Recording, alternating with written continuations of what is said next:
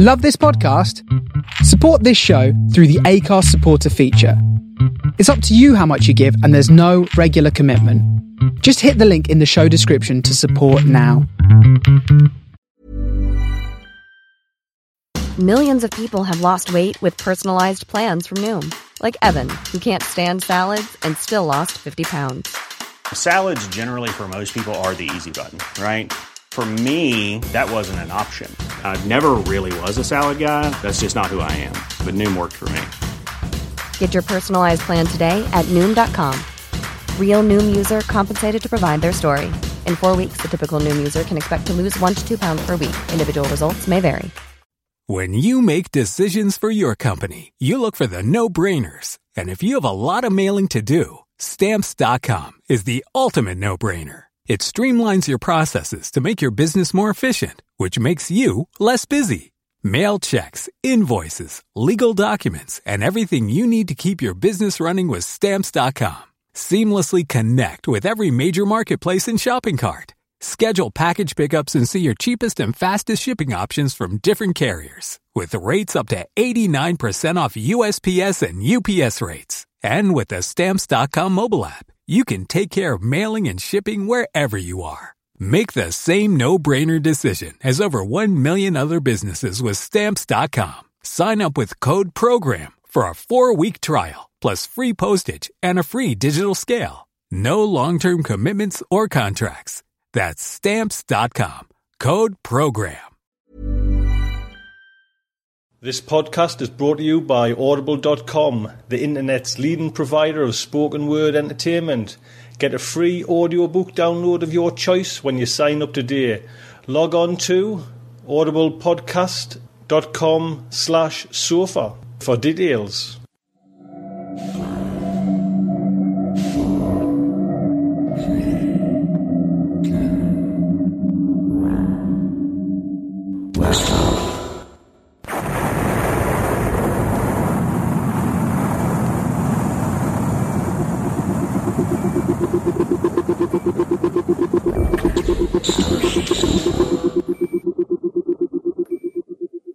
This is the Starship Sofa. Everybody, welcome.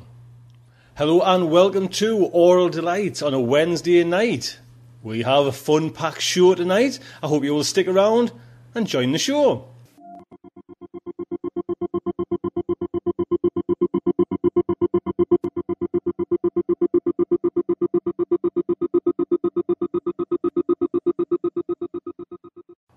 Well, it's the start of the summer holidays and kids are upstairs and they are driving me mad. How many times I've been up, how many times I've pressed record and had to stop the recording of the show and say, now listen, shut up, I'm recording. And I can still hear them jumping about. They've got the Superman costumes on and it's driving me mad. So if I can get through this Oral Delights, it will be fantastic. Help us out here. So today we have a little bit of an unusual show. Unusual in the way that there is a story by my good self in. Yes. Oh, dearie me. It's for the reason that I've got a little audio collection out and it will be in the shop now called Jumping Into Possibilities. And this is a story on there, so please look out for that. And yes, I will send in your emails. Don't worry, I'll not be kind of using this as a bandwagon to push my stories anymore. It'll be a one-off special. We've also got science news by our good friend Jim Campanella, another instalment from Jim. And get this, main fiction by Kevin J. Anderson. Wow, how cool is that? So, we will start off with some poetry. No Ruined Lunar City by Greg Beatty. There is no ruined lunar city, no airless Machu Picchu on the moon. No spires rise in leaping Seussian whimsy enabled by the 1/6 G. There are no domes cracked by random meteorites, leaving homes below exposed, dead and full of surprised dead. There are no teddy bears, worn threadbare by loony hands, and eyes cracked by extreme days and nights. There are no pools of orange tang swirled with moon dust, homage spiraling with artistry. There are no empty spacesuits, their linings dry and cracked from decades without air. No, there are no lost cities on the moon, with squares that recall Topeka, Vladivostok, Quito, or Rome, and cities that run from crater to mare, only to stand empty because men have moved on. But there will be. There you go, Greg. Thank you very much for that. That was much appreciated. And Julie Davis. Julie, over there at Forgotten Classics. Julie is right in the middle now of narrating a David Brin massive story. So keep up the good work, Julie, and we will see you soon on that. So we get to the flash fiction by my good self. Yes. I'll give you a little bit of kind of history of myself writing, if I can kind of remember. I got the bug when I kind of was really deep into kind of reading and everything like that. And I thought, I'll have a little tinkle at that. And this actual story was probably, out of all of them I kind of tackled, was one of the easiest to write for some reason. And, you know, you can tell which kind of author I just admired at the time. You know, it's a Ray Bradbury kind of knockoff. But it's, you know, lucky enough I got it in, I can't even remember, Dreams and Nightscapes magazine. I can't even remember which magazine it is, but it was somewhere probably around 1994, 96, maybe, when I started scribbling this particular one. And I was, you know, it was one of those stories where I think I might have asked this for a couple of writers. You know, it just came. There was no messing about with it. It just, first, second draft, and then that was it. And it was tucked away and it was done. So please send in emails. Like I say, I'm never going to go back to writing. So you can say, Tony, you need to actually do this, you need to actually do that to kind of, you know, improve your quality and improve your style. That ain't going to happen. Not on God's green earth am I going to go back and touch any more writing. Oh, blood, sweat and tears, to be quite honest, when I did it. But anyways, I hope you enjoy it, and I hope you will let us know about it.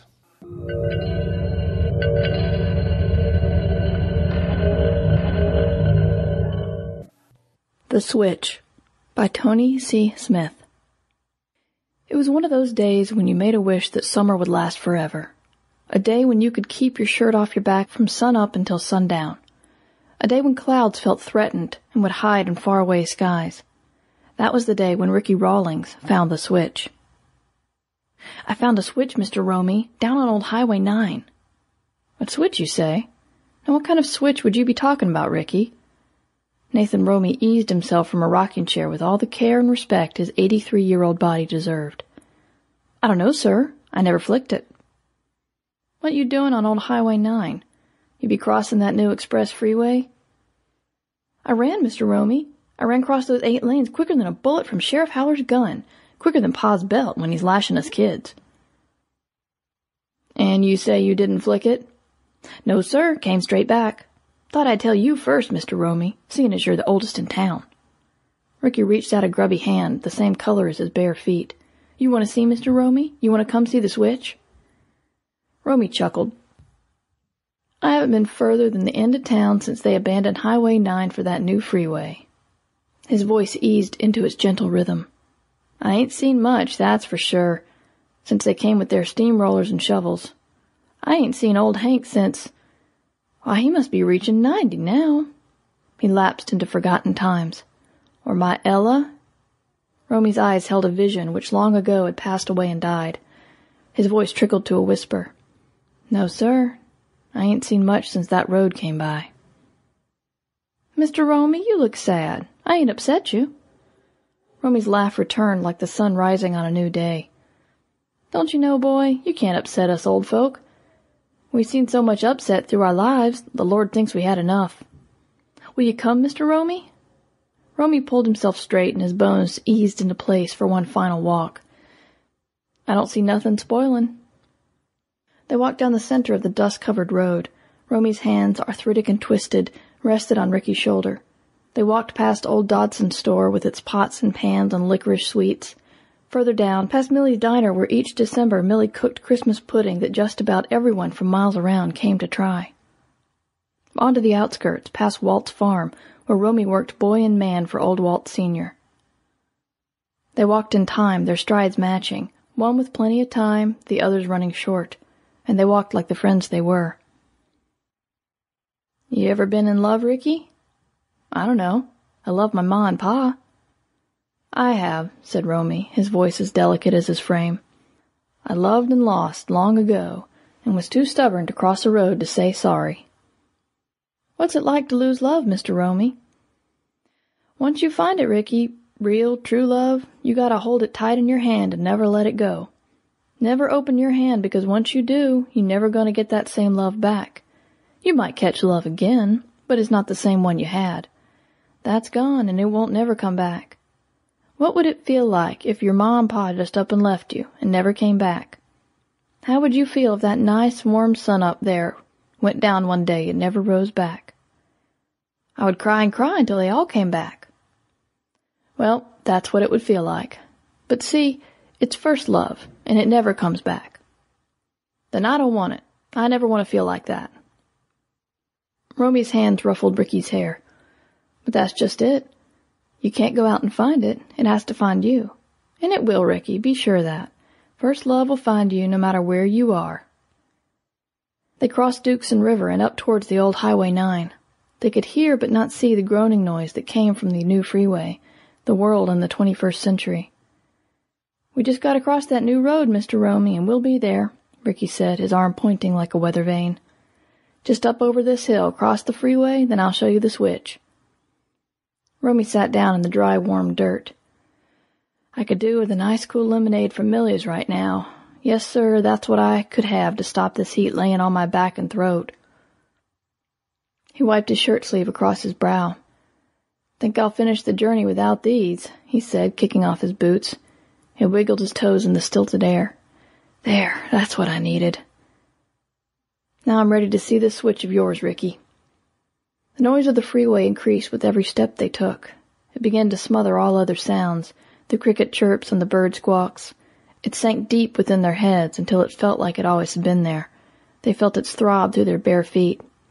That's the road, Mr. Romy. Feels alive, don't it? Like a living, breathing animal. That's no animal I know, Ricky. My feet tell me it's a slippery, coiling monster from somewhere and going nowhere. But it's just a road, said Ricky, with all the purest knowledge a child could have. A road that stretches from one side of the country to other. A road that carries people anywhere they want to go. But why do all these people want to go? We had everything right here before that road came. Why do people want to go? I don't know. We had it all here, Ricky, and now this road's took it all away. It's taken everything. It takes friends and families, and it never lets them come back. It takes love, any love, first and last, and no matter how hard you get a grip of everything, it's going to take it all. They reached the brow of the hill and saw the frothing snake of the freeway, coughing out fumes and pollution, coiled from one side of the world to the other, never ending, never starting, just on in a heavy pounding of cars and lorries. Their feet stung as they mounted the verge and waited on its hot flank. Vehicles, hungry for mileage, gobbled up the road left and right. You ready? You have to be quick. When I say go, you run like you're chasing first love. A gap appeared and Ricky hollered, Go, Mr. Romy, go! They ran, hobbled, and stumbled across the road. Cars as big as houses and as fast as planes snapped at their heels. Trucks the size of towns roared past without care for an old man and a young boy. Dust scorched their throats and blinded their eyes. Rock chippings, like granite wasps, stung their legs. And still they ran on, across the road, across no man's land, not stopping until they reached the safety of old Highway 9. They stood panting like dogs, the sun on their backs. Romy gazed at the deserted road for a bus or a car that would never come. I've been thinking, Mr. Romy, these two roads, one young, one old, running side by side, they're like you and me. But Romy never heard. He sat down on the old baked highway, staring out towards the new freeway. He turned and smiled at Ricky. I never thought I'd be sitting here on this old road again, looking out over there. He pointed to the new road. So, Ricky, his voice slow and labored, where's the switch that I've come to see? It's right here in the middle of the road, said Ricky, pointing to a broken cat's eye. That ain't no switch. It's for cars to see in the dark, said Romy, his eyes now glazed and his breathing shallow. No, look, Mr. Romy, said Ricky, lifting the protective cover. There's the switch. Look. Romy's eyes closed. He was tired. Very tired, but he didn't care. He wasn't going very far on this road or any other road. His body now started to ease away the aches, glad to be back in its usual sitting position. Flick the switch then, Ricky. It's your switch. You found it. You flick it. Ricky eased his hand into the hole and flicked the switch. And the entire hissing, breathing freeway stopped, silent and dead. Cars, buses, trucks, they all stopped. Romy opened his eyes a final time before the one road he would be happy to travel on swept him away forever. His voice, fading, floated along Highway 9 with the warm summer flow of time. Whatever you do, Ricky, never flick that switch again. Flick it, and everything you hold dear will up and leave. That I can promise you.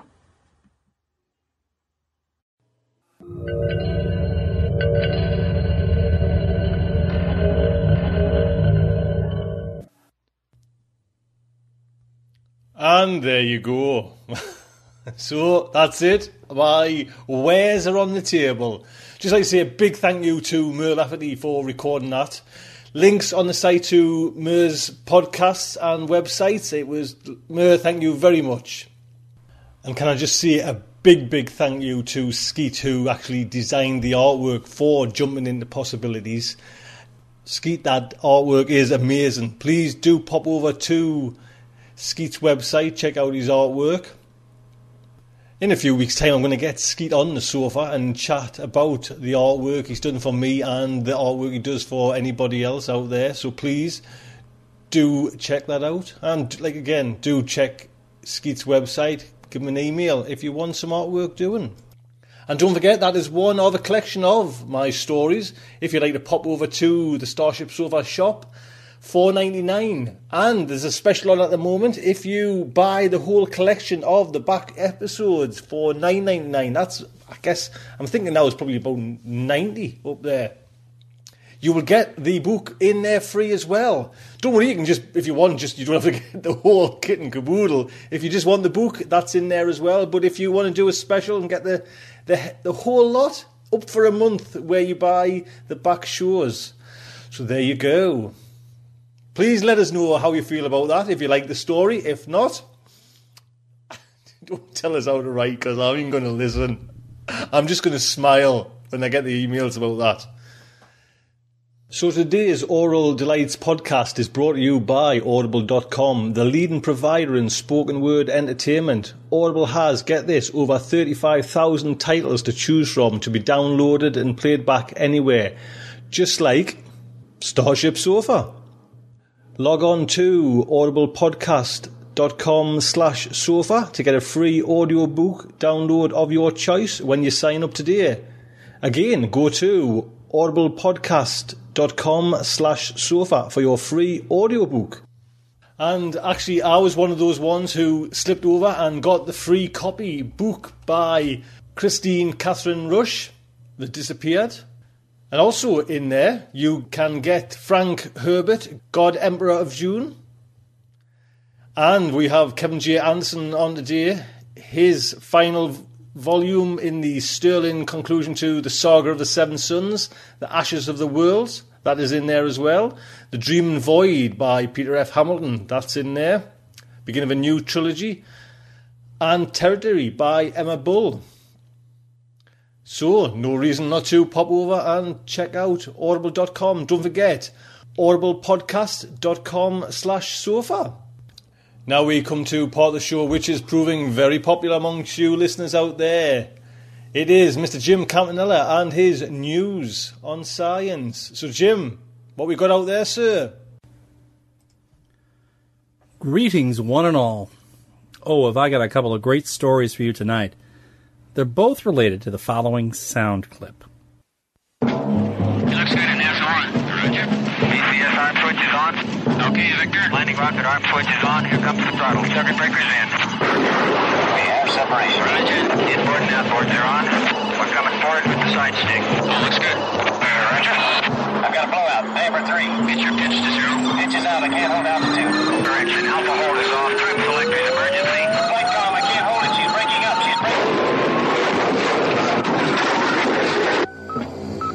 Steve Austin, astronaut. A man barely alive. We can rebuild him. We have the technology. We can make him better than he was. Better, stronger, faster.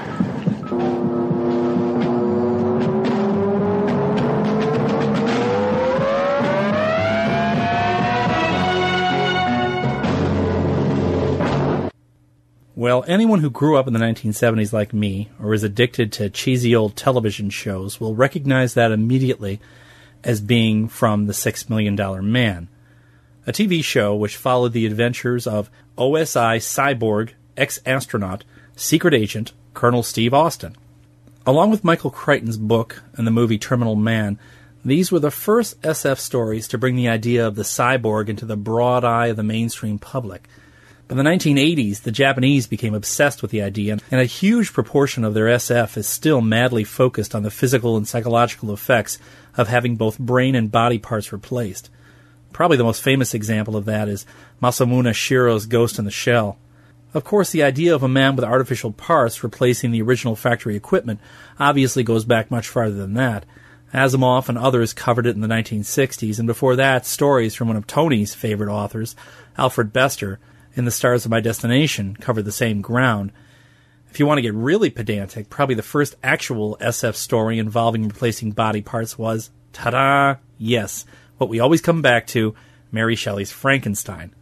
After all, Frankenstein's monster was, after being rebuilt, although not quite as attractive as Steve Austin, stronger and faster than he was originally. So what is the point of my painfully inadequate SF history lesson on cyborgs? Well, recently there were 2 news stories that suggest that we are not far from an era when humans with prosthetics as sophisticated as Steve Austin's will walk among us, and that, at least according to the International Association of Athletics Federation, the IAAF, they already do. Oscar Pistorius is a world-class athlete, a 400-meter sprinter, who will be competing in the Olympics in August for South Africa. He is also a paraplegic with both his lower limbs, below his thighs, replaced by carbon fiber prosthetics that resemble nothing more than black-bladed, high-tech leaf springs from your car. His legs are called Cheetah Flexfoot Prosthetics, and they're made by an Icelandic company called Össur.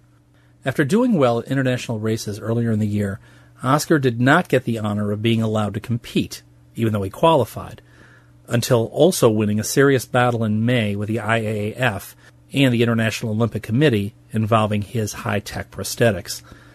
Oscar will not be the first paraplegic Olympic athlete, by the way. That honor goes to New Zealand's gold medaling archer Neroli Fairhall, but Miss Fairhall was not running on artificial legs. She shot her bow from a sitting position. Also, she was not accused like Oscar of actually having an advantage over her opponents. Yes, you heard correctly. Double paraplegic Oscar was accused by the IAAF of having an advantage over his competitors. That is why they didn't want to let him compete. Now, we're not talking about Steve Austin electronically enhanced legs here that make Oscar superhuman. We are talking, to put it bluntly, high-tech peg legs attached to his stumps. So, what were the accusations of the IAAF? Well, it comes down to 2 points. Here is the first point, as stated by the actors from The $6 Million Man in this clip. He's not even breathing hard. Well, you see, his lungs are used to handling oxygen for the blood supply for 2 arms and 2 legs. Now they only have to take care of one.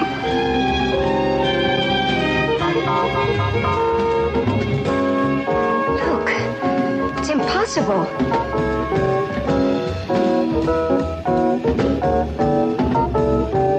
Years ago, so was a 4-minute mile. The limits are here, Miss Manners. Here. That arm, those legs of his will do anything, absolutely anything, as mine tells them to. I think he's ready for us now. There you have it. Does Oscar have an advantage over his competitors because his blood is not being pumped to his legs? Is he using less energy in a 400-meter sprint than his competitors and thus have an advantage. By the way, take this from a former high school sprinter. The 400-meter is a bitch of a run, since it is all out. It's just like a 100-meter dash, but it's 4 times the distance. And your muscles are stressed both aerobically and anaerobically to make energy, like you can't imagine. To get a world-class sprint time on the 400-meter, well below 50 seconds, the world record holder, Michael Johnson, 43.18 seconds, your body has to be in perfect condition. Well, Oscar's body is obviously not perfect, and yet he is competitive. Is it because he's cheating with his prosthetics? Well, that's what the IAAF claimed. They conducted a 2-day scientific study of Oscar's prosthetics, led by German professor Gert Peter Bruggemann. Afterwards, they concluded that Oscar uses 25% less energy than average runners due to his artificial limbs, therefore giving him an unfair advantage on the track. Is this true? Well, Oscar believed it was nonsense and had his own scientific study done with the help of Dr. Hugh Hare, an associate professor and biophysicist at MIT. Dr. Hare addressed the accusations. Now, remember what I said earlier about getting energy from 2 sources while running? Those 2 sources are aerobic and anaerobic. The aerobic pathway is used by muscle cells to break down glucose and burn it chemically to create energy in the form of adenosine triphosphate, ATP. The aerobic pathway is active when you have huge amounts of oxygen available in the muscle cells to help break down sugar. Now, anaerobic energy is created when the muscles are stressed for lack of oxygen. It's a pathway that allows small but significant amounts of ATP to be made under severe stress conditions. The IAAF claimed that they could measure both aerobic and anaerobic energy levels. Dr. Hare, on the other hand, says that you can only measure energy produced aerobically. Quote, anaerobic energy cannot be quantified by anyone, not here in the U.S., not in Germany. It simply can't be precisely quantified. Unquote. The IAAF claimed that they could quantify anaerobic energy, and they even put an exact number on it. That is where Oscar's 25% energetic advantage supposedly comes from at 400-meter race speeds. That value of 25% is simply absurd. Hare says the German studies are deeply flawed because you simply cannot quantify levels of anaerobic energy being used at those speeds. He concluded that no one can assess quantitatively whether there is or is not an advantage. Hare also points out that the German method used to determine how much anaerobic energy was being used by Oscar is just plain wrong. They measured the amount of lactate in the blood. Now, lactate is a substance that's produced when your muscles are starved for oxygen but still need to make energy. Lactate actually comes from an alternate energetic fermentation pathway that's similar to that in yeast that makes alcohol for beer and wine. Just not as much fun. Lactate buildup in stressed muscles accounts for your pain after a long run, a workout, or whatever kind of physical stress we're talking about. In the correct circumstances, the more lactate made and in the blood, the more energy was made anaerobically. Unfortunately, most physiologists don't accept that lactate blood measurement as being an accurate representation of anaerobic capacity when measuring a runner at high speed. The metabolic output is too great and too untrustworthy for just such a measurement to be believed. When you're running below a certain critical speed, all the energy produced is from aerobic sources. Well, what Hare did was simply take all of his measurements below that critical speed so that the anaerobic measurements never even came into it. Hare found that when the aerobic energy is the only energy source available, Oscar and the other world-class athletes with intact legs showed no significant difference in energy consumption. And this makes perfect sense from a practical standpoint. Remember, we're not talking Steve Austin here, where his whole leg was replaced.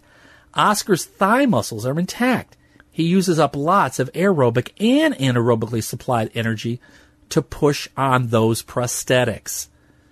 So the other accusation of the IAAF is that Oscar uses less energy than his competitors because his prosthetics spring back and return energy to his thigh stumps, thus reducing the energy needed for him to run. At least according to the IAAF, there is little bounce-back energy that comes from a human leg hitting the ground.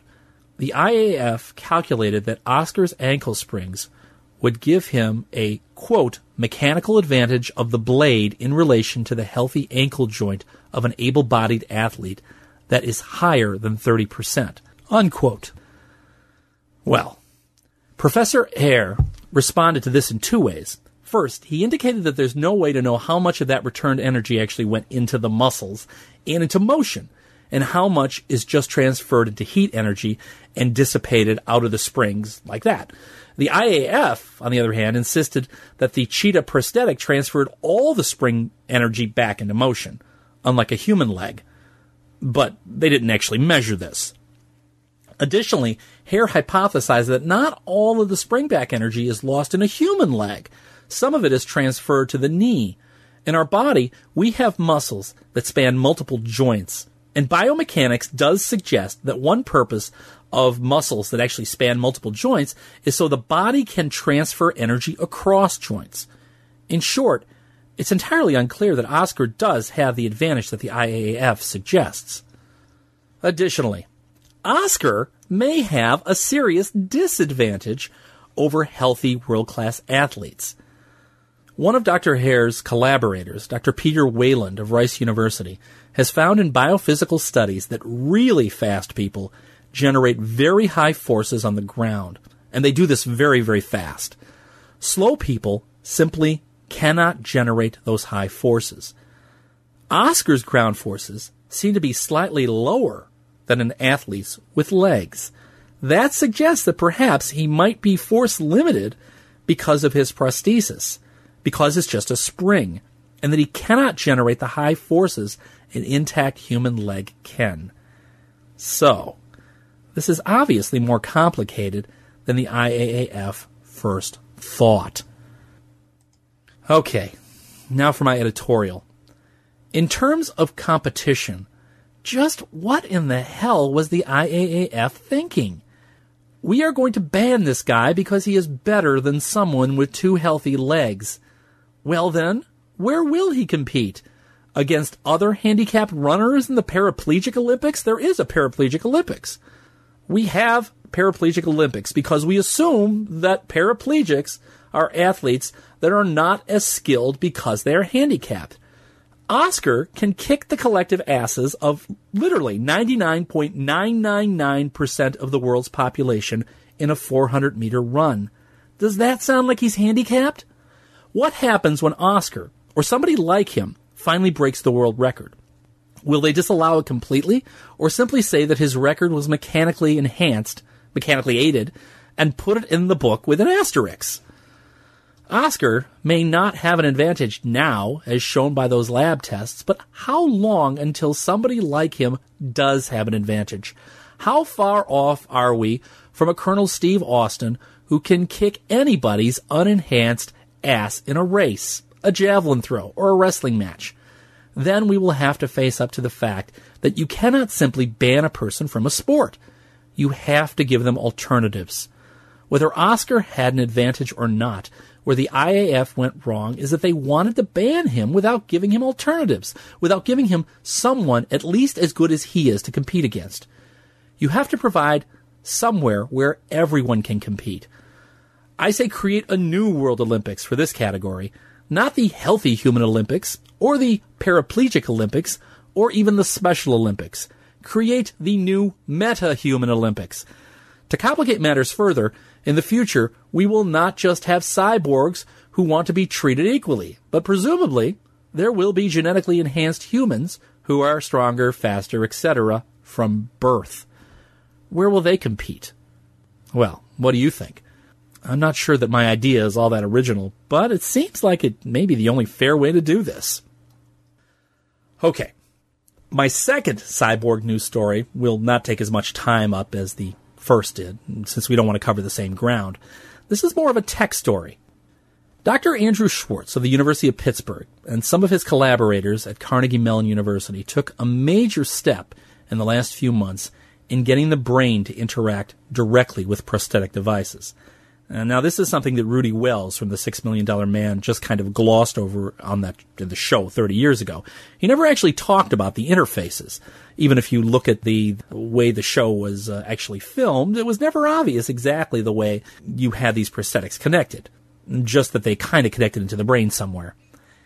It's actually not all that difficult now to build some very complicated limbs to help people walk and move. But the hardest part of the process is the interface. How do you command those limbs from the brain in an extremely accurate manner? Part of this overarching problem is how to create feedback loops to help control fine motor skills, and the proprioceptic phenomenon that our own limbs provide. You are born knowing where your limbs are in space at all times and how they are moving, unless you have some major brain or nerve damage. Now, if you close your eyes and lift your right hand above your head, you still know exactly where your hand is. You can move it with your eyes still closed and pick up a pencil on the table in front of you. This feeling of where your body is located in space is called the proprioceptic sense. Schwartz's work comes one step closer to allowing that type of sense in an artificial limb by the use of heavy computation. Schwartz's group implanted macaque monkeys with electrodes in the motor cortexes of their brains. They then learned to control a robotic arm with their thoughts. They gently restrained the monkey's own arms. They didn't cut off any monkey arms. They let the monkeys keep their arms and just held them down so they couldn't use them. And then they positioned a mechanical arm at the animal's left shoulder like it was a real arm. After practicing for several days, the monkeys appeared to treat the robotic arm as their own and could feed themselves with the arms using quite fluid and rapid motions. This is seriously amazing. It's amazing because it took the monkeys, first of all, it took the monkeys so little time to learn how to use the arms. Other researchers have had little success at this type of experimental work. So what was Schwartz's secret? Well, we're not just talking about the monkey brain being directly connected to the limbs. It's more complex than that. If it was just electrical signals being sent from the motor cortex to the arms, it would be months, years, or maybe decades before the monkeys could move those arms at all. No. The electrodes were attached from the monkey brains to a high-speed computer and then to the mechanical arm. As the monkeys tried to move the arms, the computer would associate patterns of electrical activity in that particular brain region with the monkeys craving to reach toward pieces of food placed around them. The computer software then interpreted where the monkeys wanted to reach and whether they wanted to open or close the hands, based on the brain activity. The computer would then calculate the specific movements of the robotic arm, shoulder, and elbow joints to perform the task without the monkey having to think about those details. Rapid interpretation of the brain signals by the computer helped the robotic arm to move in a natural manner. The computer could convert the monkey's thoughts into movements of the robotic arm in about 150 milliseconds. That's amazing because it's about the nerve delay seen in a real arm.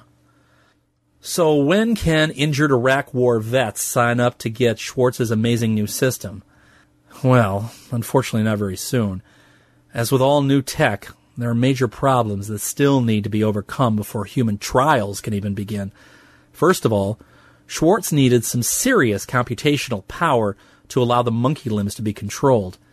Amazing as it seems in this day and age of nano iPods and PSPs, the size of the computers needed to do those calculations is still just too big. Well, they're simply too impractical to be lugged around with an arm or a leg that will be used every day by somebody. Second, those electrodes that I mentioned earlier are not immune system friendly. Within a couple of weeks, the electrodes lost contact with the brain because the immune system attacked them as foreign bodies and pretty much made them useless after a relatively short time. But these are just technical problems. As any scientist will tell you, overcoming technical problems is just a matter of time and patience. Do not expect to see Steve Austin's limbs in the next couple of years, but do not be surprised if you do not see them regularly within the next decade. Not to sound stupidly hopeful, folks, but I can guarantee that will happen. Because the success of work like this is always a matter of how much money you throw at it. And right now, lots of grant money is being thrown at this problem. From where, you ask? Well, in the states where I live, most of the funding for this type of research comes oddly not from the National Institute of Health or the National Science Foundation, but from military sources. So many young soldiers have been crippled in the last few years fighting in the Middle East that it has become imperative to the U.S. military to help all those 20-something amputees. Now, we are talking tens of millions of available dollars to grantees with the right proposals. At first, this may seem amazingly selfless for the military-industrial complex that we in America have. But then the memory of Colonel Steve Austin comes niggling back into your mind, and you wonder cynically whether the multi-star generals are thinking the same thing. Wouldn't a squad of cyborgs, who were faster and stronger, with better eyesight and hearing, be a hell of a lot better than the unenhanced troops we have now? And no, nowhere in the grant application materials does the military actually mention actual military applications for advanced prosthetics. But, well, it is food for thought. I'm finished for the moment. Thanks for listening. As usual, take care, and I hope I have inspired some of you. Until next time, this is Jim Campanella. Jim, that is fantastic. Thank you so much. Jim, along with yours, Amy's and Terry Edge's articles, they are proving so popular amongst the Sophonaut community. Just need a couple more. I would like to get someone, I've mentioned this before, about trying to get someone in the actual real-worldy, spacey news, something along them lines. And I have listen out to one of the future shows, I have got an idea that will replace the flash fiction. More news to come on that. But it's now over to the main part of the show, the main fiction. It is by none other than Kevin J. Anderson.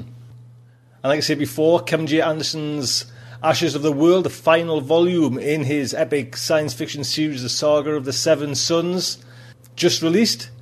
Worked on that series for 8 years and very satisfied how it came out. Talking to me the other day, and he says, imagine that, an author who actually delivers his books on time and writes a long series with a beginning, middle and end. Rather unusual there. The paperback edition of The Last Days of Krypton comes out in August. This is the never-before-told story of the actual politics and tragedies that caused the destruction of Superman's home planet. And apparently it's got a really cool 3D cover using some sort of fancy technique that has actually never been used before in the publishing industry. So check out that when it comes. And finally, he's got a novel with Brian Herbert, Paul of June. The direct sequel to the original June comes out in September. Plenty of things going on in Kevin J. Anderson's world.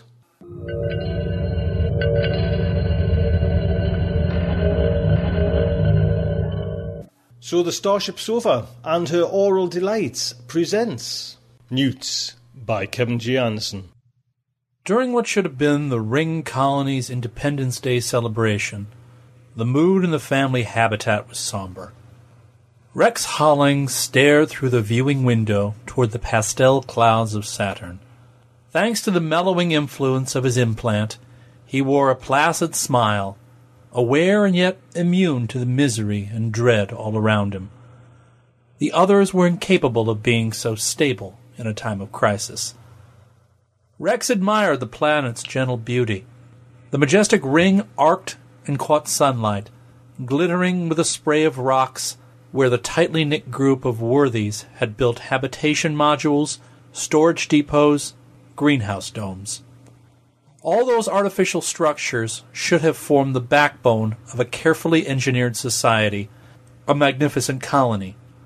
Standing alone, Rex considered the grand aspirations of visionary Ardette Hollings, who had founded the Worthies. Now there were 3 empty seats at the dinner table. All families had suffered similar losses in the recent space battle. As the emotional currents moved around him, Rex imagined himself as a rock in a fast-flowing stream, as in the library images he liked to view. Images of natural beauty were the only parts of Earth that Ardette had allowed them to see, claiming that everything else was too corrupt. He found the lovely landscape scenes very soothing, the rushing waters, the crashing ocean waves, the silvery waterfalls. Rex had never visited Earth, and he never would, especially not now. Though he could not personally experience extreme moods, he still recognized the agitation from his mother and 2 sisters-in-law. It was like learning a foreign language. Even little Max was affected by the tension.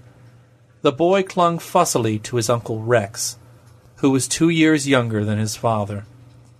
Rex picked up his unsettled nephew, whispering soft words that soothed him. Max stopped crying, giggled once, then played with his uncle's hair. They both looked out the window. "See the planet? Isn't it pretty?" As a firstborn, Max would never be subjected to the implant or the operation. If Rex hadn't been so calm, he might have envied the little boy. Mother emerged from the kitchen unit, forcing a bright smile. She looked wrung out and pale, overworked, overwhelmed, but not willing to surrender any ground to fate. She would keep doing what she must, regardless of the circumstances. As the wife of Ardette Hollings, she had always been an excellent example for other worthy women to emulate, filling her role, doing her tasks, never overstepping the boundaries. Rex thought she was perfect, even knowing the terrible things that had happened to the colony and what they could expect from the Earth military forces. Her job was to manage their home and keep the family unit intact. Mother would die before she gave up any of those tasks, no matter what outside threat might be coming their way. "Today is our special day, so we have a feast. 21 years ago today, Ardette led us away from Earth and brought us here to form our model society." She said the phrases she had memorized. Her husband had written the original Independence Day speech, and the words had become canon. "We came here to find peace, despite the hardships we knew we would have to face, and without interference from outsiders." Rex intoned the benediction along with his 2 sisters-in-law. Peace despite hardship. He handed the now happy toddler back to Anne, tapping Max on the nose and making him giggle one last time before the meal. Mother brought out platters of fresh vegetables grown in the greenhouse domes. At the end of his shift that day, Rex had brought home the best from the harvest. Far more than they really needed to eat. There were ears of bright yellow corn, bowls of green beans, leafy salads dressed with spice herb sauces. Tofu meat added extra protein. With all greenhouse systems perfectly functional, at last, the productivity in the domes was enough to feed a population beyond even Ardette's greatest dreams.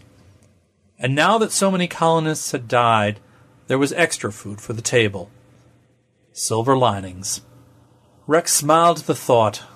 He served himself sliced tomatoes so red they made the eyes ache. "There isn't so much reason to celebrate," grumbled Anne as she took her seat next to one of the empty spots. When Max fussed, she set the toddler on her knees and absently shushed him. Rex offered to take the boy, but Anne shook her head. Mother would not let anything derail her purpose. "It is still our Independence Day. We have always celebrated it, and will do so again this year. Our men would want it that way." "Who knows what'll happen next year," Rex said, meaning to be optimistic. He let the events flow toward him. Ready to pop the question? The jewelers at BlueNile.com have got sparkle down to a science with beautiful lab-grown diamonds worthy of your most brilliant moments. Their lab-grown diamonds are independently graded and guaranteed identical to natural diamonds, and they're ready to ship to your door. Go to BlueNile.com and use promo code LISTEN to get $50 off your purchase of $500 or more. That's code LISTEN at BlueNile.com for $50 off. BlueNile.com, code LISTEN. And accepted whatever came. He, like so many others of his generation, was kept on an even keel, cooperative, causing no trouble. Ardette had wanted it that way, Instead, his comment stung the others there. Rex could see expressions fall and felt their turbulent anxiety. Grief for lost husbands, fear of the inevitable end of their way of life, anger at the enemy that had robbed the worthies of their future. No matter how brave their deaths had been while standing against the invaders, the men were still dead. I'm sorry for what I said. It was insensitive. That's all right, Rex. You can't help it, Mother said. Dark-eyed Jen, the widow of his brother Ian, took a seat across from Rex, moving as if in a daze. She had full lips, a lush figure, and a once sparkling personality that had made her an extremely desirable mate. Ian had been the envy of many worthies when she'd accepted his proposal of marriage, and Ardette himself had blessed the union. Rex had been very pleased for both of them, hoping they would have many children. But there hadn't been time. He could sense Jen's sorrow at that now, the suffocating weight of lost opportunities. It all flowed past him. He was a rock in a stream. That was as much as the implant and his altered body allowed him to be. Since Rex was the only man there, Mother asked him to say a brief prayer for Lee and Ian, as well as their father and all of the fallen heroes. Rex mouthed the memorized words in his thin, piping voice. Then they all joined in an uninspired but adequate recitation of Ardette's traditional Independence Day benediction. When he finished speaking, everyone murmured, as Ardette said. Giving him a shy smile, Jen served Rex one of the ears of corn, took a smaller one for herself, then passed the plate down to where Anne was struggling with Max while scooping up some beans. Anne had a round face and curly brown hair. When her husband was still alive, she had kept herself beautiful for him, but in the months since Lee had fallen, she had little opportunity to do so, especially with caring for Max.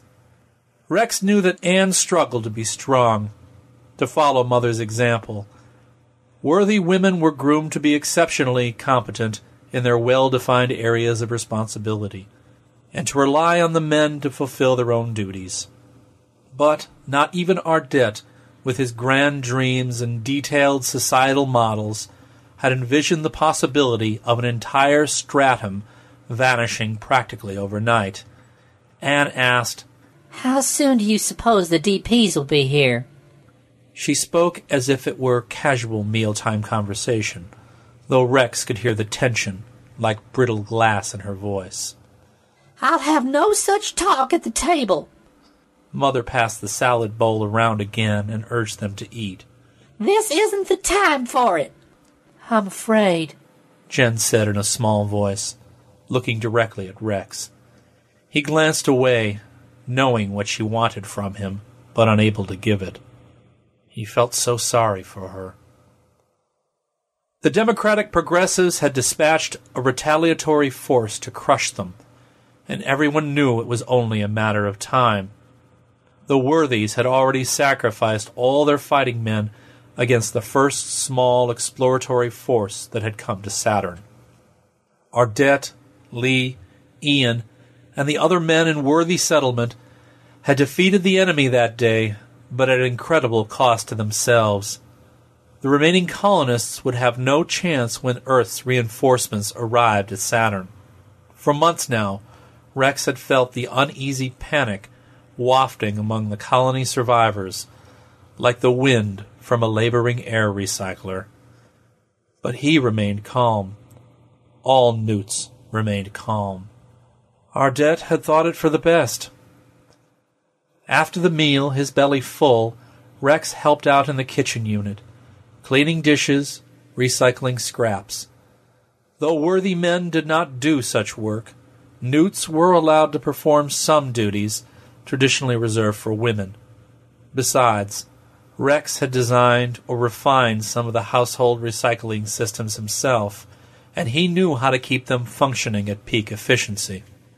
Jen offered to help him while Anne and Mother played with Max in the main living area. One of Ardette's old recorded speeches played on the screen. Crowds of exuberant new colonists cheered, giddy with their recent separation from Earth, and assured of a bright future if only they followed the rigid, worthy plan. Jen stood uncomfortably close to Rex in the cramped kitchen unit. He used a squeegee to scrape food into a compost recycler and stored the serving plates in the sanitizer, which used water reclaimed from the abundant ice in Saturn's rings. For a while she made light conversation, though he could hear a deep and desperate huskiness to her voice, a longing and a need. After a long pause, Jen said in a very low whisper, Rex, I ache every time I see you. Do you know how much you remind me of Ian? You look so much like him. I am his brother. We've always looked a lot alike. She slipped her arms around his waist. Face me. He felt awkward, interrupted in his work, but he dutifully turned. He looked at Jen's oval face, her delicate chin. Both of his brother's wives were beautiful women, yet Rex felt no desire for his sister-in-laws. Still, he loved them deeply. Jen must have seen it on his face. He stroked her hair, trying to calm her, as he had done with Max. Growing bolder, she pressed her soft breasts against his chest, then tilted her face. She kissed him, at first tentatively, and then ferociously. Her lips were moist and pleasant, warm, wanting more than he was capable of giving. I miss him so much, Rex. I'm so lonely. We're all lonely. He gently extricated himself, patted her on the shoulder as a brother would, and reminded her of what she already knew. I'm not entirely like Ian. I'm missing some of my parts. Though he had not intended to upset her in any way, he experienced her reaction like whitecaps crashing against a sea cliff. Another library image from Earth. Rebuffed, Jen backed to the door of the kitchen unit.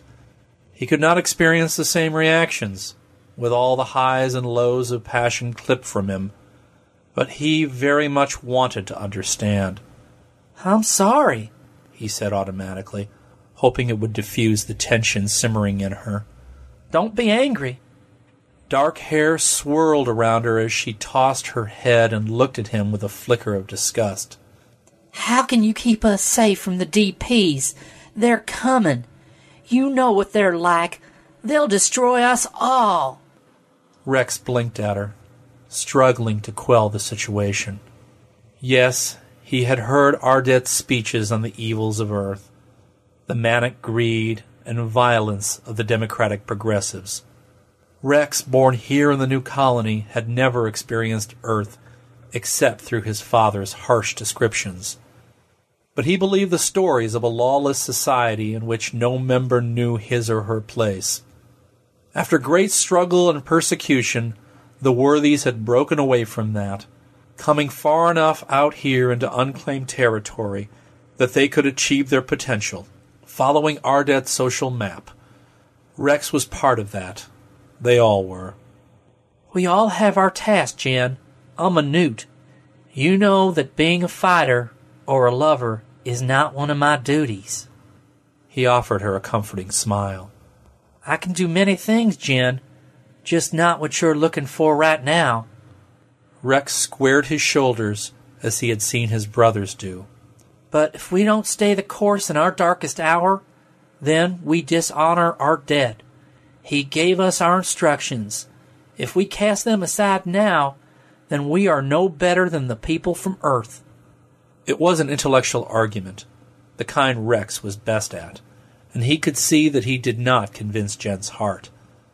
After she left him in a swirl of anger and fear, he went back to finish the kitchen chores by himself. The handful of intact, worthy men insisted they would go down fighting for their principles, their way of life. Rex was physically and chemically prevented from feeling the same passionate resolve.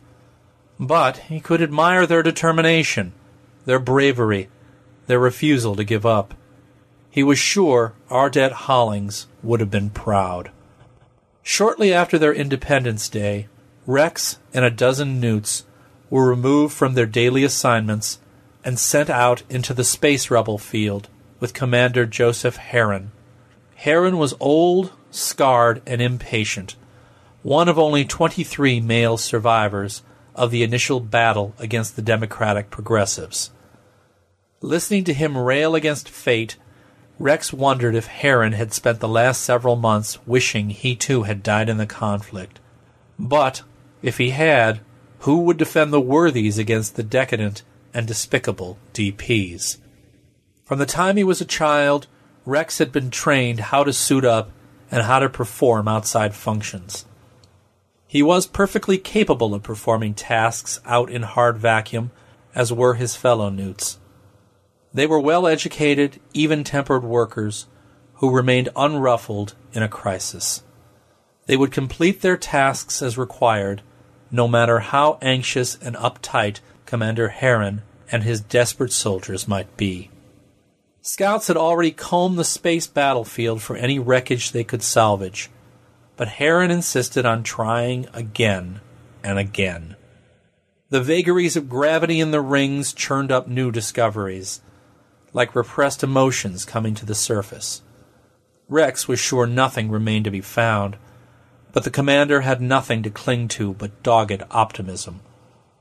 Rex was surprised and pleased when the searches paid off. Far from where anyone expected gravity and momentum to have carried it, they discovered a nearly intact DC ship. Leaving Herron in charge was yet another example of Ardette's great wisdom. No newt would have bothered to keep searching. "This is our greatest break yet, men," the commander said over the suit intercom as their shuttle approached. Herron allowed only a small touch of irony when he said men. His voice held an edge, as if anger could inspire the newts to greater dedication. But the implants continued to keep them controlled, calm. It was the most reasonable way to get a tough job done. After the worthy's early years of near starvation, Ardette had based much of his plan on that basic idea. Herron named the wreck Flying Dutchman, after an old Earth ghost story. The Dutchman's hull had been breached in several places, venting its atmosphere and killing the small crew. When their shuttle circled the derelict, Rex studied the configuration, making mental notes about what needed to be repaired. Decades ago, when leaving their tainted planet behind, Ardette's followers had purchased brute force commercial vessels to haul people and equipment on a one-way trip to Saturn. This DC exploratory ship was faster, its lines sleeker, its potential greater than anything the colonists had used. When the shuttle docked against the Dutchman's cold hull, Herron addressed his men and the newts. "Inside this wreck, there may be energy weapons, explosive projectiles, something we can use. It's my aim to get this vessel up and running. Then we'll have 5 ships, and we can make a good accounting of ourselves when the DPs come." "Can we even understand the systems, sir?" Rex asked. "This technology far surpasses what we're used to." The older commander turned to him. Behind the reflected glimmer on the curved faceplate, Rex could see his frown. "Just because you don't have any balls doesn't mean you don't have any brains. I'm counting on you to figure this out, Rex. It's the only way we can survive." Rex didn't think they would survive in any case, but he made no further comment. The other newts waited to receive instructions. After they broke into the Dutchman, the salvagers separated into teams and methodically moved from deck to deck. They discovered the iron-hard bodies of 6 DC soldiers, expressions frozen as if surprised that a tiny group of isolationists had fought so bitterly against their impressive ship. 2 of Herron's men let out defiant cries of triumph. The others were queasy and silent. The newts were put on corpse detail, gathering and ejecting the dead soldiers. They didn't mind. On the bridge, Commander Heron and his men studied the dead ship's systems. Rex stepped up to the engine controls and navigation modules and peered down to read the labels on each station. He knew how to fix familiar systems. Recyclers, irrigators, lighting, but these looked different. "Don't just stand there and make this place crowded," Heron said. "Not much time left." The other newts spread out and began to make repairs. With so many unknown factors, the worthies had no way of determining exactly when the retaliatory ships would arrive. After receiving distress signals from the battle in the Rings 6 months ago, Earth should have taken at least a month to gather a new fleet, which would take 5 or more months in transit. But if the DC military had modified their engines, improved their speed or fuel efficiency, they could fly to Saturn more swiftly than expected. By any calculation, the DPs could be here any day. Rex used a circuit mapper and command train isolator to check the station panels, one row after another. He documented which modules were functional and which needed to be routed around or replaced. Even if the Dutchmen were completely repaired, though, the new DC ships were bound to be far superior. That first engagement had been unintentional, at least on Earth's part. The Democratic Progressives had sent an exploratory force through the solar system, mapping resources, choosing possible locations for new colonies and outposts. "It's what so-called progressives do," Ardet had said in a speech to every member of the worthy colony. "They spread and exploit and take what they want. We cannot let them steal our homes. We dare not let them disrupt our grand experiment. We must prove the strength of our principles." His voice grew deeper and more powerful. It had been so stirring that Rex found himself moved, in spite of the implant. "The DPs are barbarians. They will pillage and rape and destroy everything we hold dear." The worthy men had howled, the women had cringed, and the newts had listened carefully.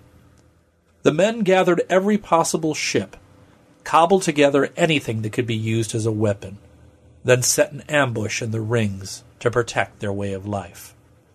The DC exploratory force had come to Saturn with escort ships and scientific vessels, intending to use the plentiful ice in the rings to replenish their fuel and water supplies.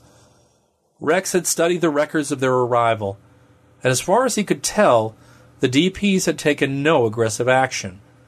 It seemed possible that they hadn't even known about the tiny hidden colony. But fiery-eyed Ardet called it an incursion, a criminal trespass by plunderers. After overcoming birth pains and terrible difficulties, the colony had begun to thrive, exactly according to the design. They wanted nothing to do with the people of Earth. The DC scientists and pilots were astonished when the worthy men attacked. Though the DC exploratory fleet was not a military force, they had fought back, killing most of the young men and Ardet Hollings himself before being destroyed themselves. "Nothing here we can't fix," Commander Heron said, rapping on the arm of the captain's chair. "We can get the Dutchmen flying again." He looked around the bridge as if expecting the newts to cheer, but they continued their tasks with silent efficiency. He turned to Rex. You're Ardet's own son. Doesn't anything get you riled up?" Rex shrugged in his bulky suit. "That's not possible, sir." He reset a panel and was gratified to see that all the systems were now functional. "But I do my job to the best of my abilities. Is there something inadequate about my performance?" Discouraged, the commander let out a long sigh that was audible across the helmet radio. "Oh, we won't be able to last 5 minutes against the forces from Earth." Back at his familiar work in the greenhouse domes, comfortable with the routine despite the imminent arrival of the DPs, Rex was glad to be doing something worthwhile. "There's no more glorious work than providing food for our people," Ardet had said to all greenhouse workers. And since Rex also worked on the illumination and irrigation systems, he felt he was doing even more than his part. It gave him a warm satisfaction to know he fit in so well. Overhead, bright lights and outlying ring fragments moved like fireflies. Some of the women harvesting produce looked up nervously, as if expecting them to be braking jets from Earthships. Rex saw only lovely lights as bright as diamonds. He hummed a tuneless song to relax himself, though the in-plant did most of the job. Crews of newts and women picked ripe vegetables and fruits, never letting anything go to waste. The recycled air smelled fresh, moist, mulchy. Overhead lamps poured out warm, buttery light to nourish the plants. Coming around the gauzy limb of Saturn, the sun also rose, adding its distant light and life. Bees transported from Earth buzzed around the flowers, sexless drones doing their work for the betterment of the hive. 2 years ago, encouraged by his father, Rex had improved the hydroponic trays and then the nutrient delivery irrigators in the planted rows. Now he drew a deep breath and sighed as he looked out at the colorful patterns of growth, all the shades of green. Each species was planted in the proper order for optimal food production. Everything in its place, everything productive. Ardet Hollings had been such a genius. Rex ruffled his fingers through the velvety leaves of enhanced strawberries. Ripe and red, they would make a sweet dessert. Perhaps Mother would serve some tonight. She had been more extravagant with her cooking in the past few weeks, as if to reassure everyone that nothing was wrong. As he moved the leaves aside, Rex spotted a darting lizard. The original colonists had brought no large animals with them from Earth, but along with the bees they had released numerous small animals, such as birds, shrews, and tiny lizards. The birds and rodents had died. Only the lizards had survived and thrived, finding an entire ecological niche for themselves. Rex tried to catch it, but he wasn't quick enough. The lizard vanished among the strawberry plants, showing only a flicker of a tail that was a different color, obviously broken off and then regrown.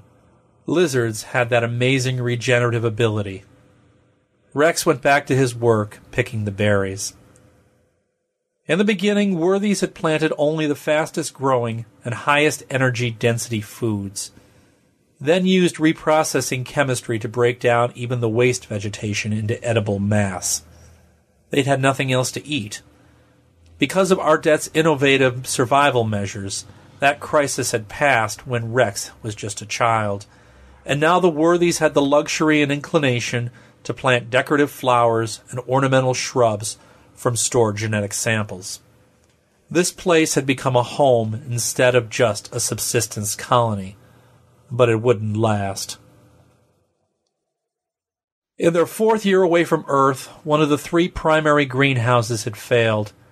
A piece of rogue stony debris thrown from an impact in the rings had sailed at very high velocity into the armored dome, shattering several panes and hemorrhaging atmosphere. Most of the air was gone, the temperature plunged, the greenhouse sent into an unstable wobble. 7 people died, and all the plants perished, 1/3 of the crops to feed the settlement.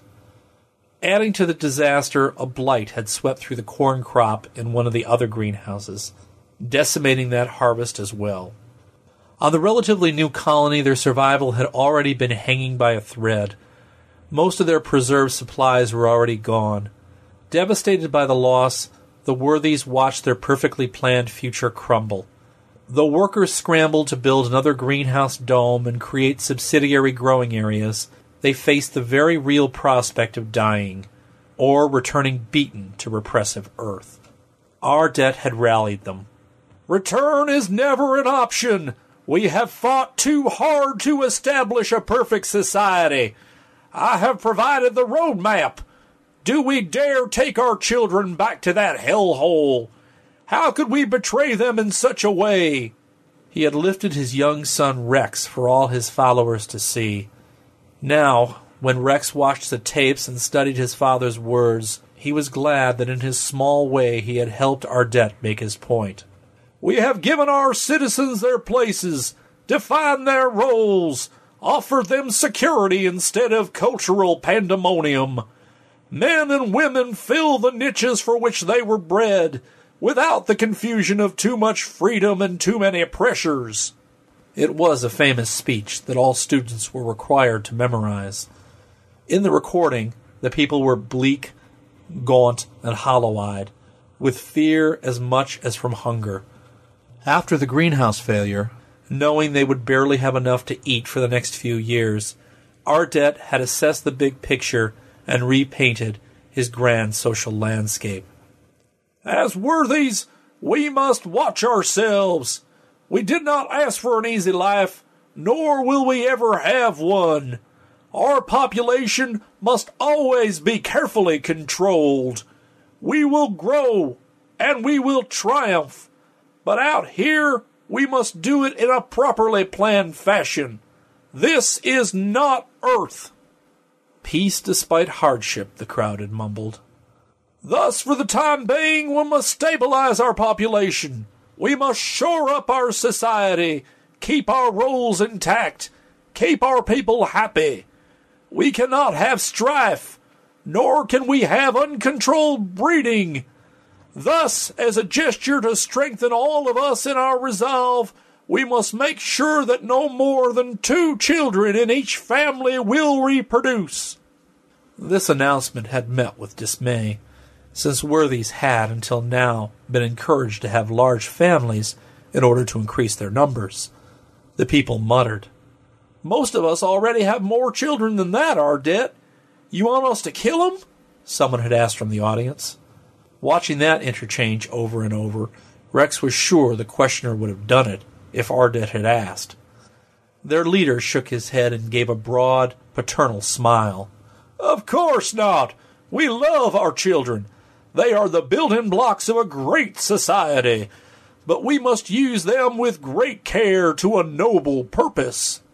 Ardette had looked at them all with his intense, visionary glare. While I am confident we have the strength to survive, this crisis is only an example of our possible tribulations. By our own design, we are in a new situation here on Saturn. We came to escape the anarchy and gluttony of Earth, and to do that we must change ourselves.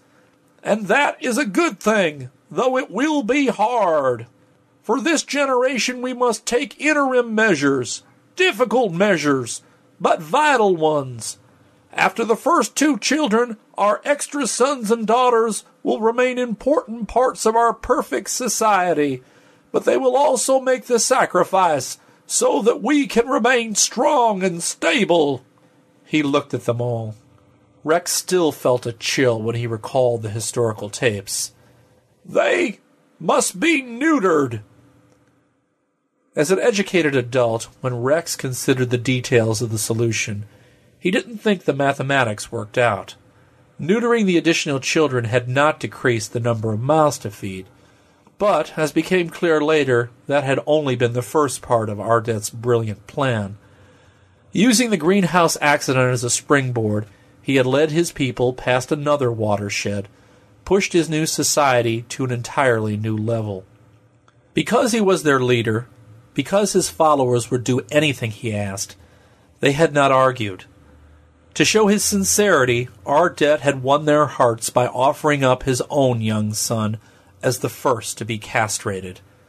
Rex was told again and again what a great thing he was doing. Though being only 4 years old at the time, he had understood nothing about what was really being taken from him.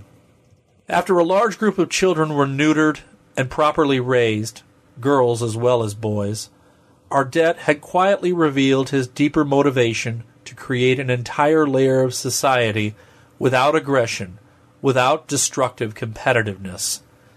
Newts were cooperative and friendly, productive, and completely reliable, if not ambitious, the boys being the most prominently changed.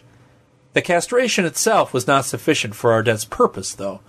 With carefully metered implants, The Newts remained on an even emotional footing, causing no trouble. Each family was allowed 2 viable children, and the rest became a new caste, the strong and stable foundation for a great, worthy civilization. Rex had listened to the rationales over and over. He thought it was breathtaking. Now, as Rex and the Newts continued their work in the greenhouse, the women reacted to a signal piped over the dissemination channel. The words were spoken in a crisp voice with just a tinge of fear. An outpost on the fringe of the outer ring has picked up radio chatter, and long-distance sensors have just discovered the Earth military force on its way. The Democratic Progressives will arrive at the rings of Saturn within a week. 2 at most. Hearing this, Rex missed his brothers more than ever. He had never understood them, but he loved them nonetheless. In their youth, Lee and Ian had fought and wrestled with each other, so full of life. Fairly bursting with energy, they had always exhausted their little brother. They had tried to include Rex in their roughhousing play, but even as a boy he had never enjoyed it, due more to the implant than the actual neutering. What if he had been more like them? As he finished filling his container with strawberries, Rex looked up through the transparent dome. He thought about Jen, desperate for him to be something he wasn't. Then felt sorry for Anne and her little boy. For their sakes, he tried to imagine himself in a worthy soldier's uniform. What if it came down to that? Would he grab a projectile repeater rifle and stand at the habitat doorway with Mother, Anne, and Jen behind him? Snarling, would he point the hot barrel of the weapon toward the oncoming DC invaders, scream like a madman, and blast away one enemy after another? Maybe he would use the weapon as a club if he ran out of ammunition. He would bare his teeth. He would claw at them with his hands. The women would treat Rex as a hero, a savior. Then he would hop aboard the Flying Dutchman and streak off into space, using the ship's weapons to destroy more of the DC attackers. He would make them pay dearly.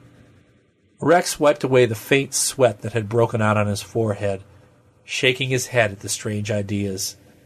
The implant struggled to banish the thoughts as fast as they came into his head. None of it felt like something he could do. Something he should do. Rex was a Newt, with his specific role to play, just like every worthy. Ardette would have been gravely disappointed to learn his son had even entertained such fantasies. It was not at all what the great leader had designed Newts to do. They served another purpose. Rex emptied his container of strawberries and then went to pick soybeans. Even after the women had rushed off, he and 4 Newt companions stood together chatting. Their conversation didn't touch on the approaching Democratic Progressives. Rex was confident that everything would work out for the best.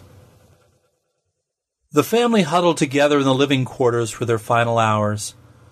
Rex held a squirming Max as he stood at the window, but even his uncle's attentions could not calm the boy against the palpable storm of panic. Rex felt the boy's misery and held him close, but they could not help each other. Intellectually, he knew their dire straits, though the implant worked overtime to keep him quiet and anchored. Now he needed it more than ever. With a glance at the pale, wide-eyed faces of his mother, of Anne and Jen, Rex wondered if they envied him his calm. With Max clinging to him, he pondered what it might have been like if he'd had a child of his own, if things had been different. If things had been different, would he have felt the longing to reproduce, the endless ticking of a biological clock? Rex kissed the toddler's cheek, then looked toward the upswept rings, where he could see the glimmers of inbound DC ships. Some families were using telescopes to watch the defensive measures Commander Heron was struggling to implement. Rex saw all he needed to see with his own eyes. Each weapons launch, each explosion was a tiny spark. The Earth forces had come with more than 100 fully armed military vessels, more than enough to overwhelm any resistance the worthies could mount. Even so, Heron had taken the Flying Dutchman into battle, The other intact men had few ships, little more than tiny cargo shuttles loaded with explosives. They faced off against the DPs in a brave but hopeless last stand. 15 newts had been recruited to man some of the defensive posts, but the worthies did not have enough weapons for them. Rex wondered if his neutered comrades were experiencing any fear in their extreme circumstances. Was this what Ardette would have wanted them to do? As they approached, the DC ships issued numerous warnings. They sounded like pleas for the worthies to stand down. From listening to the battle chatter, it seemed to Rex that the enemy fired only after Commander Heron had launched his weapons. Once the battle began, however, the DPs quickly obliterated the resistance. The Earth ships were visible now as distinct blips closing in on the isolated colony. There seemed to be as many hospital ships as armed military vessels. Decoys? With their superior forces, why would the DPs expect so many casualties? And if they meant to slaughter the worthies, why bother with medical aid? "We do not intend to harm you," said a strangely accented but gentle-sounding voice over the dissemination channel, a female voice in command. That startling fact alone demonstrated to Rex how different these invaders were. "They're lying," Anne growled. Now she tried to take Max, but the boy clung to his uncle. Rex soothed him, and Anne withdrew to her terrified pacing. As the DPs passed the outer supply depot, it exploded, booby-trapped with proximity bombs. Flying shrapnel tore open one of the Earth's battleships. Rex knew that the depot had been manned by 2 newts assigned there by Commander Heron. Tears streaked Jen's lovely face. "That one was for Ian," she whispered, her voice cold and bitter. Mother sat grimly in her favorite chair. "At least the damn capitalists won't be able to take our supplies. Cease your resistance." The female commander's voice sounded sterner now. "We cannot allow you to threaten peaceful ships. After you are disarmed, you will be given an opportunity to explain yourselves and air any grievances in world courts. But we must protect ourselves." "Then stay away," Jen shouted. Her once luxuriant dark brown hair was stringy. Her eyes grew red as she kept crying. Rex was sure his brother would have still found her beautiful. When the ships surrounded the habitation complex, there were no more flashes, no more desperate attempts to block them. The crackling, accented voice continued. "Please, stand down. We do not wish to hurt anyone else. We will not harm you. You have our word." Jen moaned from the other side of the room. "They're going to kill us all. They'll drag us back to Earth and make us slaves." Ardette had painted that picture many times and convinced his followers what monsters the DP were. Rex couldn't let himself believe that his father might have distorted the truth, exaggerated the threat. Little Max continued to squirm, and Rex set him down. "It's already over." Anne glared at him. "Don't you even care? Don't you realize what they'll do to us?" Reaching an impossible decision, Mother disappeared into the sleeping quarters, then returned holding a heavy pulse rifle. Both Anne and Jen saw the weapon and cringed. Even Rex could barely cope with his surprise. Ardette Hollings had wanted a peaceful society. He had reconfigured the human structure to guarantee there would be no conflict, only order and productivity. By using his followers as human building materials, by creating the unshakable and diligent newts to be the backbone of a strong and satisfying life, he had intended to make such weaponry unnecessary. The pulse rifle had no purpose other than to shed blood. "Mother, we can't do that.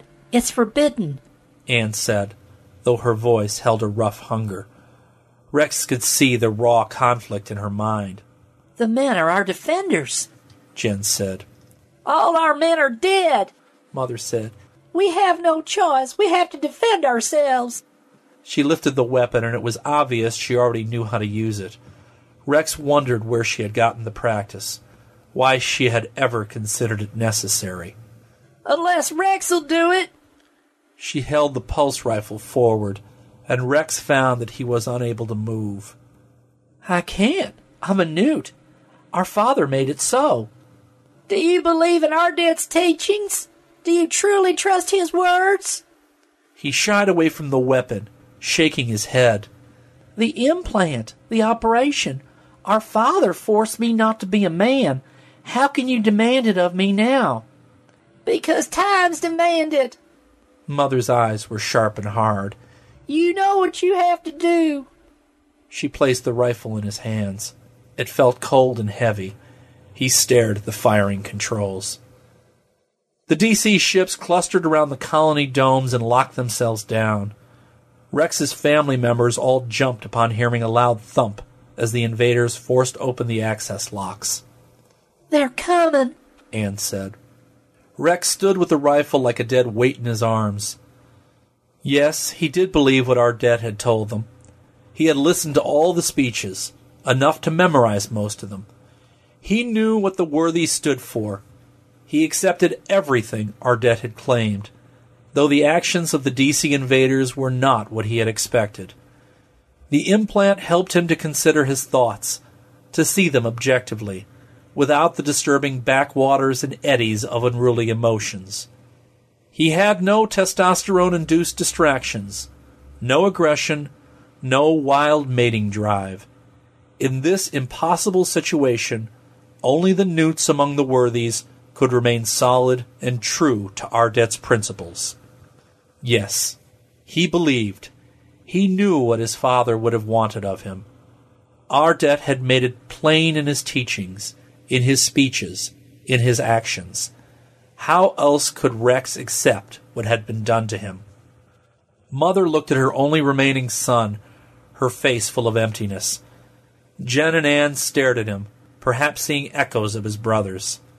The female DC spokesman broadcast another message. "You will not be harmed. You will be taken care of. If some of you wish to come back to Earth, we will arrange safe passage." "Don't believe them," Jen cried. "They're barbarians." Heavy footsteps came down the halls. Rex stood like a rock in a fast-moving stream, feeling the weight of great events all around him. He was a Worthy, a vital component of Ardet's vision. He had his role. He was a newt. He believed in what they stood for. The pulse rifle in his hands was armed. The DPs were coming closer. He set the weapon aside. Behind him, someone groaned in fear or disappointment. Mother, perhaps?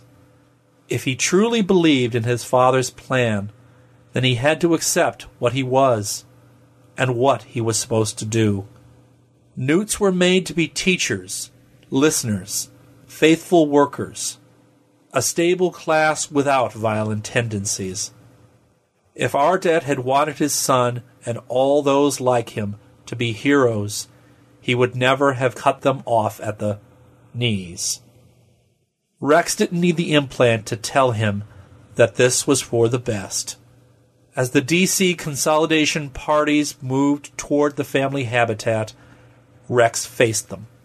He experienced no despair or panic, neither elation nor fear, just an unending sense of calm.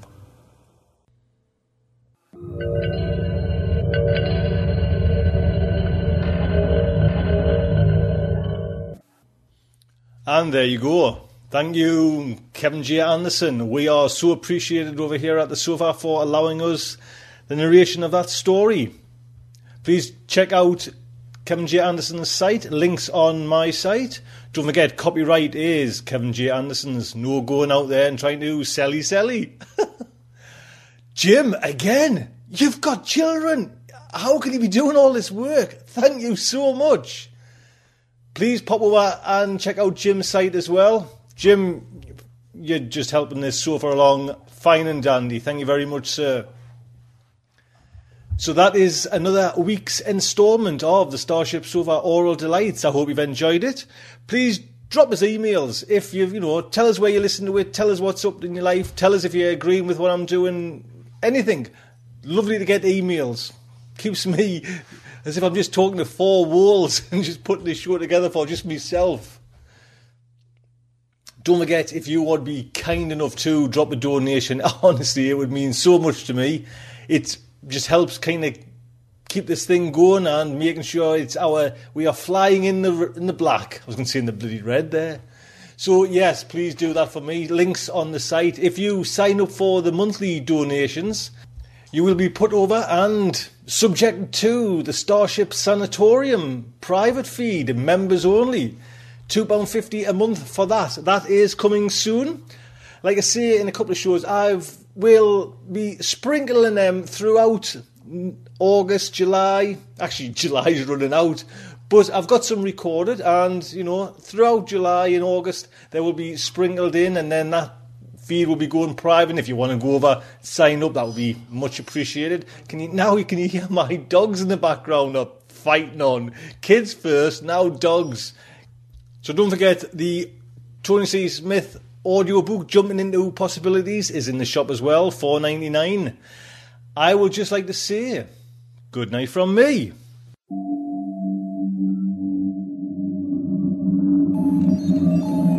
Will our heroes survive this terrible ordeal? Can they win through with their integrity unscathed? Can they escape without completely compromising their honor and artistic judgment? Tune in next week for the next exciting installment of Starship Sofa. Evacuation procedure initiated. Shuttle set for launch. Airlock will be opened in 3, 2, 1.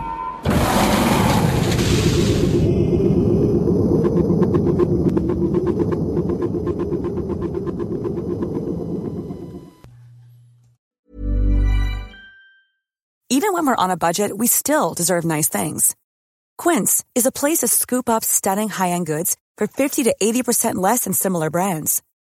They have buttery soft cashmere sweaters starting at $50, luxurious Italian leather bags, and so much more. Plus, Quince only works with factories that use safe, ethical, and responsible manufacturing. Get the high-end goods you'll love without the high price tag with Quince. Go to quince.com/style for free shipping and 365-day returns.